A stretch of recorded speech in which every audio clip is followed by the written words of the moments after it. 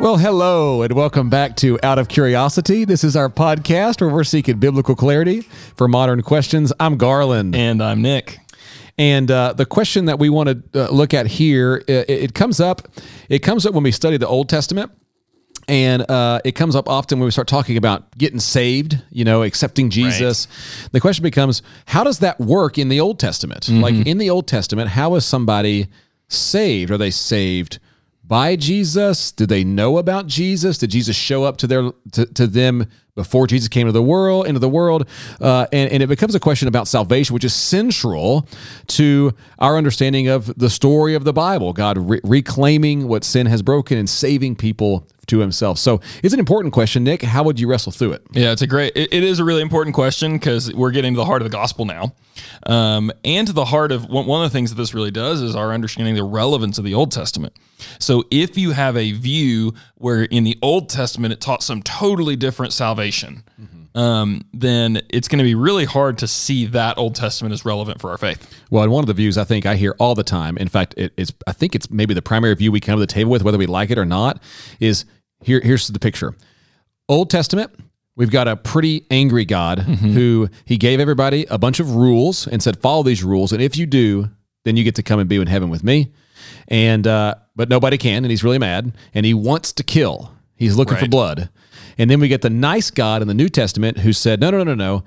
You can kill me, and now, by just grace, no more rules, you get to go to heaven because of me. And that... you maybe suggest that's not exactly right. Is that true? I am going to suggest you that's might not be right. Suggesting. That's what we come to the table with, I think. It's a perverted picture of both testaments. Yes. Both the idea that God was only anger and rules in the Old Testament and the idea that God makes no demands of our behavior in the New Testament. And so there's a couple things we got to do, and this conversation could be huge and go so many different directions. I'm going to try to narrow us in on a couple of key points. But first, we got to talk about what do we mean by salvation.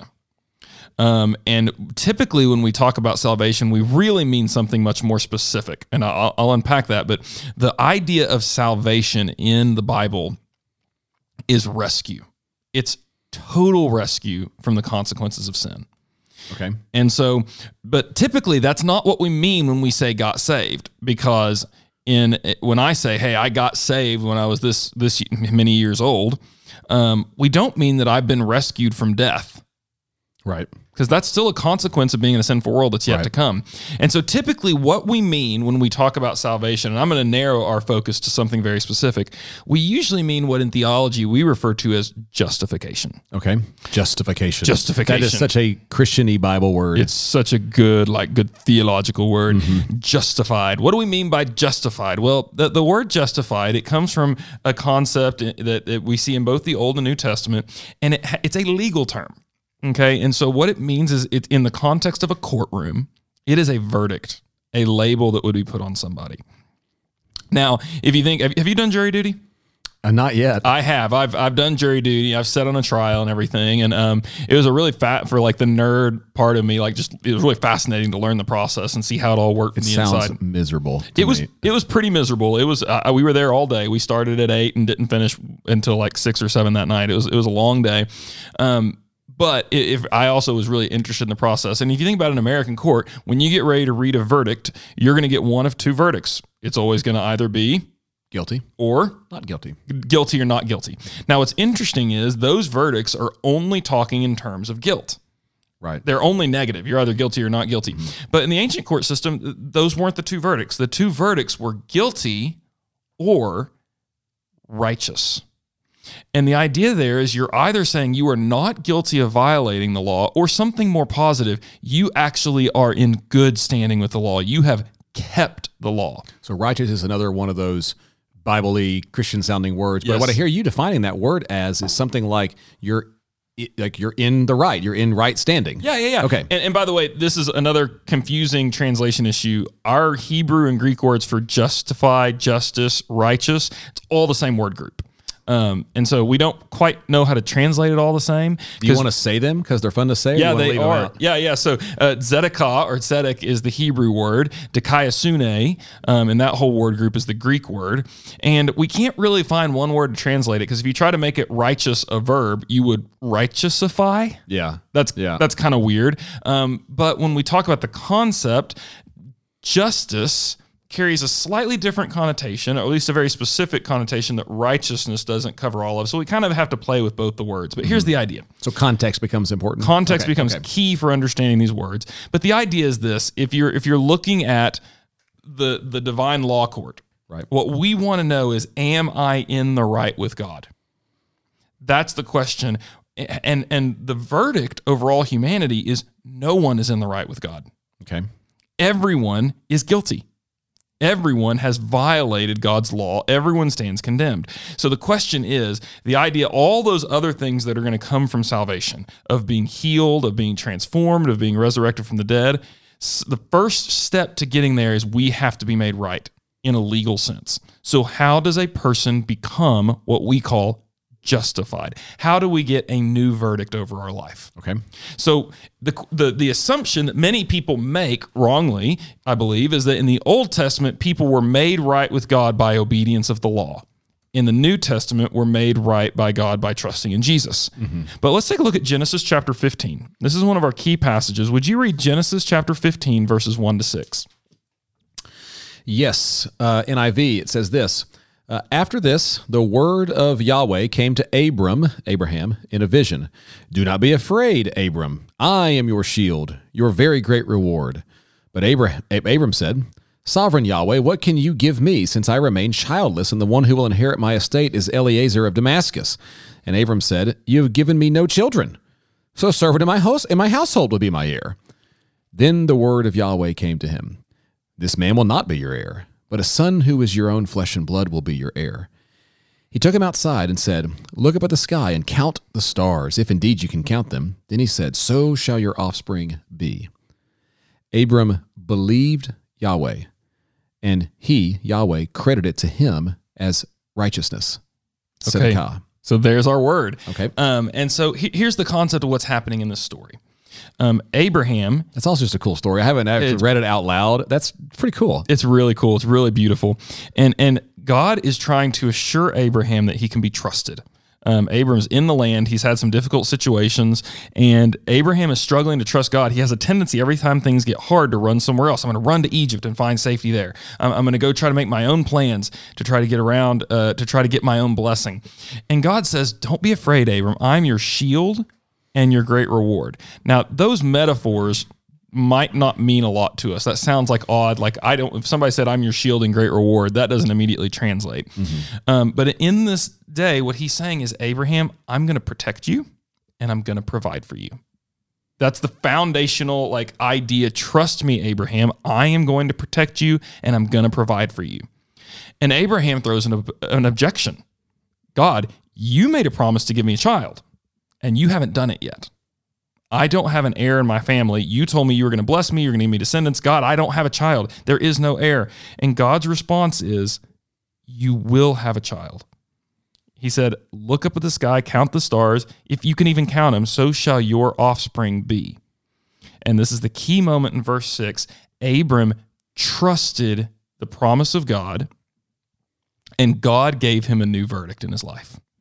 He changed his verdict from guilty to not guilty and even righteous. Mm-hmm. And so in the court of God, even though Abraham was a sinful person, just like the rest of us, he had done sin, he had broken the law of God, he had proven unfaithful to God, God is going to change his legal verdict on the grounds that he trusted God. Okay. And trusted specifically what God had revealed to him. Mm-hmm. I'm going to give you a son. Paul is going to later appeal to this passage to show that God has always granted our standing before him based on us trusting his promise and trusting his word. Okay. Now, here's the difference between the Old and New Testament. The difference is how much of that promise and word God has revealed. Right. In Abram's day, he does not know how this plan is going to work out in detail. We have no indication. Some people want to say, well, Abraham knew, he had to have known that a descendant was going to die on the cross for his sins. There's no indication that Abram knew all those details. What has to be noted, Abraham is living, most scholars think, somewhere around 2200 or 2000 BC. Yep. And the Torah, what's being written here, is like 1,000 years later being written. And so he didn't even have a Bible. He didn't have a Bible. He's got nothing. He's got nothing. All he does is God comes up and says, I'm going to provide your rescue from your current situation. I'm going to provide what you need. And Abram trusts God to do that, and he credits him righteousness based on that trust. Now, this word believed, is this word, I think, obviously it's probably some nuance here. There's some, it seems active.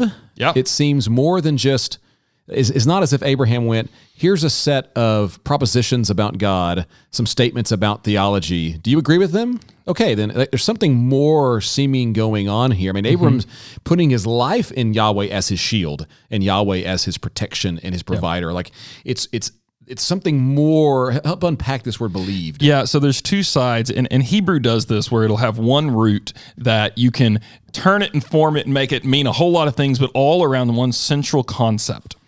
And the central concept behind this verb aman is to be reliable, to be counted upon, to be trustworthy. So the word can be passive in the sense that if I am aman, with a lack of a better way to say that means I can be counted on. I am firm, I'm reliable. If I am going to aman someone else, then what I'm saying is I'm going to trust you as I'm going to rely on you. Mm-hmm. So this is more than just I cognitively agree with the proposition that God's going to do this. It's I'm going to rely on this. Mm-hmm. I'm going to count on it. Now, this is where the faith and works distinction gets really messy, because when you rely on someone, that is going to lead to a kind of behavior. Mm-hmm. And you can see that in Abraham's life. Like, as he trusts God more, he relies on him, he follows him. And so it's not that you can separate entirely trusting from acting. Trust will lead to an action. But what Paul makes really explicit that maybe we needed to have clarified, and God, through his divine inspiration of Paul, he makes clear that the obedience that comes from trusting does not earn our standing before God. So our favor, our being seen in the right, our being handed tzedakah is from very early on in the Bible being taught as on the basis of our relying or our aman. Okay. And the reason this is so important is this goes to really the heart of sin. You know, the idea any sickness has to be rooted out at its cause. If you're trying to pull weeds, cutting them off at the top does not solve the problem. They grow back. You have to pull it out at the root. And so if all we're doing is addressing behavior, then the sin's going to crop up somewhere else. But when you go to the issue of trust, you drive all the way back to Genesis 3. And in Genesis 1 and 2, God looks at the world, and he looks at all he's made, and he says, this is good, this is good, this is good. And Adam and Eve are made in the goodness of God. They're put in that garden. They know goodness. And the one of the key words in Genesis 1 is saw. The Lord saw it was good. The Lord saw it was good. But in Genesis 3, in the temptation in the moment of sin, Eve saw something different. She saw that which was not for her was good for her. And in that moment, she began to rely on her own perception of how life ought to be lived. Mm-hmm. Instead of relying on God's provision, she relied on her own ability to make decisions and see the way the world was. So when we talk about trust, relying on, it's getting at the heart of where sin very first began. It very first began with our decision not to rely on God to be our shield and great reward, not to be our protector and our provision, but to find our own way. And so faith, trust, drives at that very problem of where sin began. Now, what we get in the New Testament is the object of our faith becomes more explicit. Okay. And so what happens is, throughout the Old Testament, there is this trusting God to be the protector and the provider, trusting God for his salvation. And in a sense, it's always forward-looking. How is he going to do that? We don't know yet, but we're going to trust him that he will. And then comes Jesus. So Yahweh's making promise after promise after promise after promise, and I'm trusting that he will be reliable in his ability to complete that promise, to fulfill it. Yes. But the completion of that promise had yet to occur, and that's going to be generations of time. So what you're suggesting is this person growing up in Israel in 800 BC, who's never heard of Jesus, because Jesus hasn't come on the scene yet, is able to look at what Yahweh has promised and say, this would be radical in the ancient world. I am relying on my God to come through on this promise, even though in the moment it may not seem like God is being faithful to that promise, but I'm trusting it even so. Yes. That's a radical claim It's a in radical the ancient claim. world, that Yahweh is my protector. I don't need to go to Baal or Baal. I don't need to go to Asherah. I don't need to go to the gods of the countries around us, because Yahweh will provide and protect. But that can be really difficult when it hadn't rained in a few days or enemies are at the doorstep. And what you're suggesting is that very same idea of trusting the provision of Yahweh is Old Testament, and it's going to come to fulfillment in Jesus in the New Testament, but it's the same concept. Yeah, exactly. And so all of the laws in the Old Testament become ways to show that loyalty to Yahweh. These are practical ways to show I'm going to trust Yahweh. So even Sabbath is a way of saying I'm going to stop working and trust God to provide. A Sabbath year is an even larger act of faith. I'm going to stop working for a year to trust God to provide. And then what we get the New Testament is that loyalty all gets placed on Jesus. All of that loyalty that belongs to Yahweh gets placed in Jesus, Yahweh's servant, the Son of God, our Savior and our King. And so that the continuity of salvation, or we should say justification by faith, carries over the whole Testaments. What changes is nothing about the nature or the character of God. It has always been the same. He's going to justify us by faith, and that is going to get expressed through transformed living. The only thing that changes, we now know the fullness of the plan of the revelation through Jesus. So if we start in the garden, trust me and experience my provision is life, tree of life. Trust me and experience life. Or trust yourself and trust the whisper of this rebellion, and you're going to experience the opposite. And that's the same theme throughout the whole rest of the Bible. Trust me and experience life. And man, it's amazing how that comes to fruition in Jesus. And so I think this really clarifies some stuff for us. Lets us see this picture. Thanks for listening to Out of Curiosity. Thank you for listening to Out of Curiosity, as we discussed how are people saved in the Old Testament. We encourage you to look into this more in Out of Curiosity episodes 29 and 33. If you want to send in a question or contact us, go to oocuriosity.com and follow us on Instagram at oocuriosity. Be sure to subscribe to keep up with future episodes.